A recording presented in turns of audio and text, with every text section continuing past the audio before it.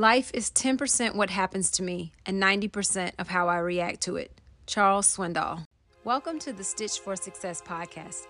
I'm your host, Monica Allen. I'm a wife, mom, daughter, entrepreneur, friend, and lifelong learner. I have a love and passion for all things small business. If you are a budding entrepreneur, thinking about starting your own business, or if you have been running your business for a few years, I want to help you. Every week, my goal is to bring you tips, thoughts, inspirations, and education to help you on your entrepreneurial journey. I am so excited to have you join me today.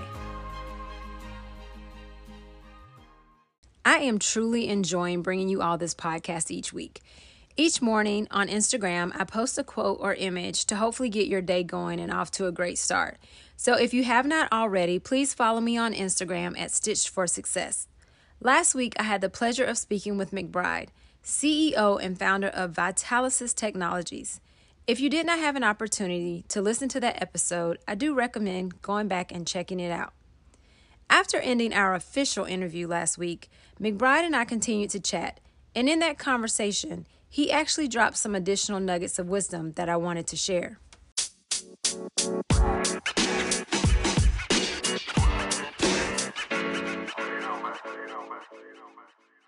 I really want to help people because being an entrepreneur is scary, and especially if you don't have that support system.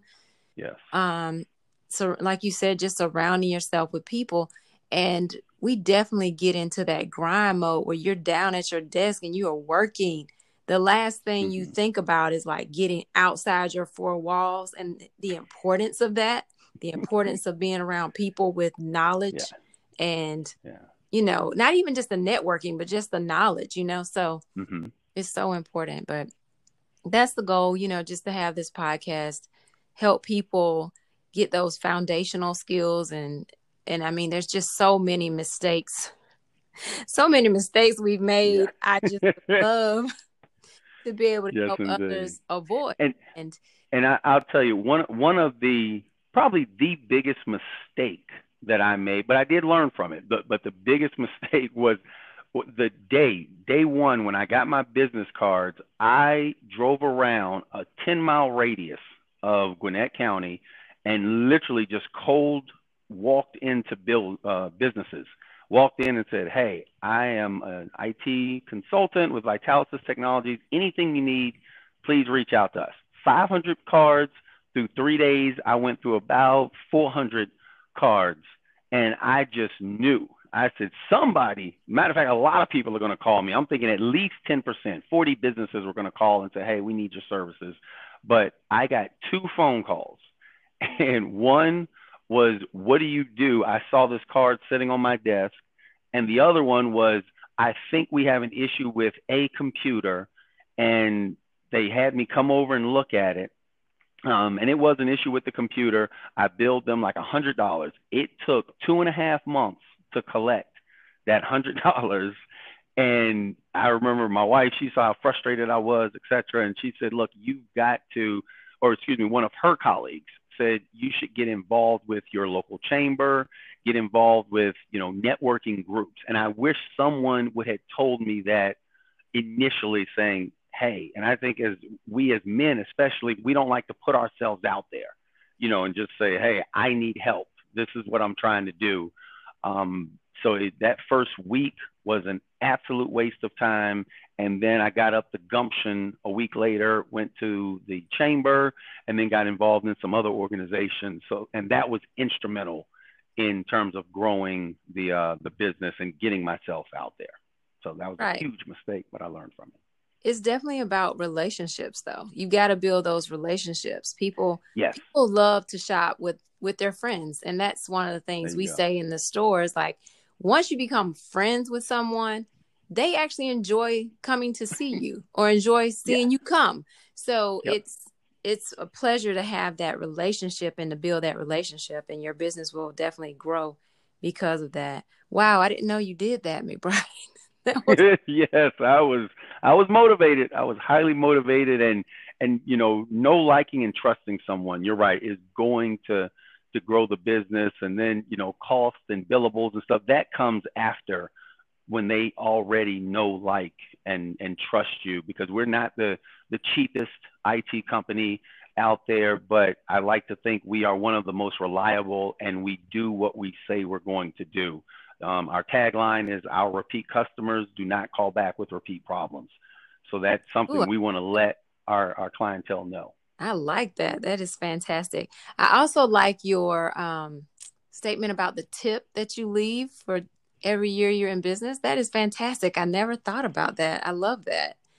Yeah, that's yes, and just like I said, the dinner. I was talking with a colleague of mine, and he said, "Yes, it's been 2 years since I've been in business. We might do something." And I essentially scolded him, like, "No, you have to celebrate this, because again, this is a journey. It's not a sprint. It is a marathon, and you need to appreciate this." And I want to grow, having dinners with other entrepreneurs, because we have a unique understanding and perspective on what the journey looks like, and some will be successful, some won't be as successful, but it's a journey, and you need to acknowledge it.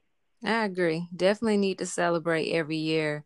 And definitely one of my goals is helping people get over that 5 years. I feel like if you can make it past 5 years and just always be willing to pivot, because, Mm. sometimes you think things are going one way. I mean, like the pandemic, we weren't expecting this. Uh, Yeah. but being willing to pivot and go more online or whatever the case may be, you got to be willing to make those changes to make sure your business survives no matter what is happening in Yes. the world. Yes. But yeah, so this has been good. I have truly enjoyed this conversation. Yes. And Yes. Me as well. I thought I knew like everything about you in business and all that stuff, and I learned something new today. Well, I'd say I'm surprised that I'm getting more comfortable in talking about being fired, because I know that's going to help other individuals that were fired. And I like to ask a lot of scrupulous questions. And I remember one of the questions one time I was reaching out and asking my partners, "Have you ever been fired before?" And they were like, "No," and they would answer with almost this disdain, like, "No, I haven't been fired. What are you asking me that for?" And then I would share with them, "Well, hey, I've been fired." And they're like, "No, you own your own company." And I'm like, I went from being fired to owning my own company. So I went from the lowest, because I mean, Monica, I'm not kidding you. It took 5 years to be able to say I was fired. I would say things didn't work out. I didn't share it. I didn't share it with Ethan. When I told him that I was starting the business, I was humiliated. I was absolutely. It was a very low point in my life. And then I realized, you know what? God broke me down and made me rely on Him. Hence, starting Vitalysis. And now it is incumbent upon me to let especially men, let other men know it is fine to be fired. It's what you do after the fact. That's what, to me, shows that true test of character. I've been able to share it with the kids to let them know. So if and when that does happen, hey, you can pick yourself up and move on. Don't let that be your defining moment. It didn't drive me to drink or doing other reckless things. Right. I just had to keep moving. But it was very, very tough, because the humiliation took so long to get over that I didn't want to talk about it. But now I do want to put it out there, because I know this can help other men, especially even women, but definitely other men. Because being a husband, a dad, a provider, you're not supposed to be fired. That's not the way I work. And when it happened to me, it was a low point. But I'm just so thankful and humbled now that I don't have to make that, or I don't have to worry about that happening to me and then firing somebody else. I can empathize with that individual, because, hey, I've had it happen to me, which I don't do that during a firing. I haven't fired a lot of people, but I've been there, to Right. say the least. Right. Yeah. I mean, I don't think I ever really knew that story until today. Mm-hmm. But I can see that. I mean, you have very high standards for yourself. and you're so disciplined.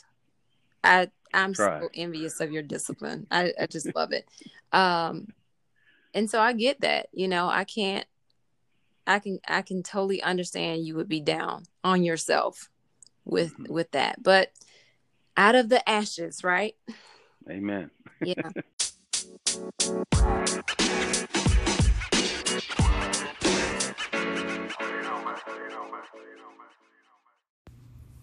This additional clip that I'm lucky enough to have recorded has so many elements that you can take and consider within your business.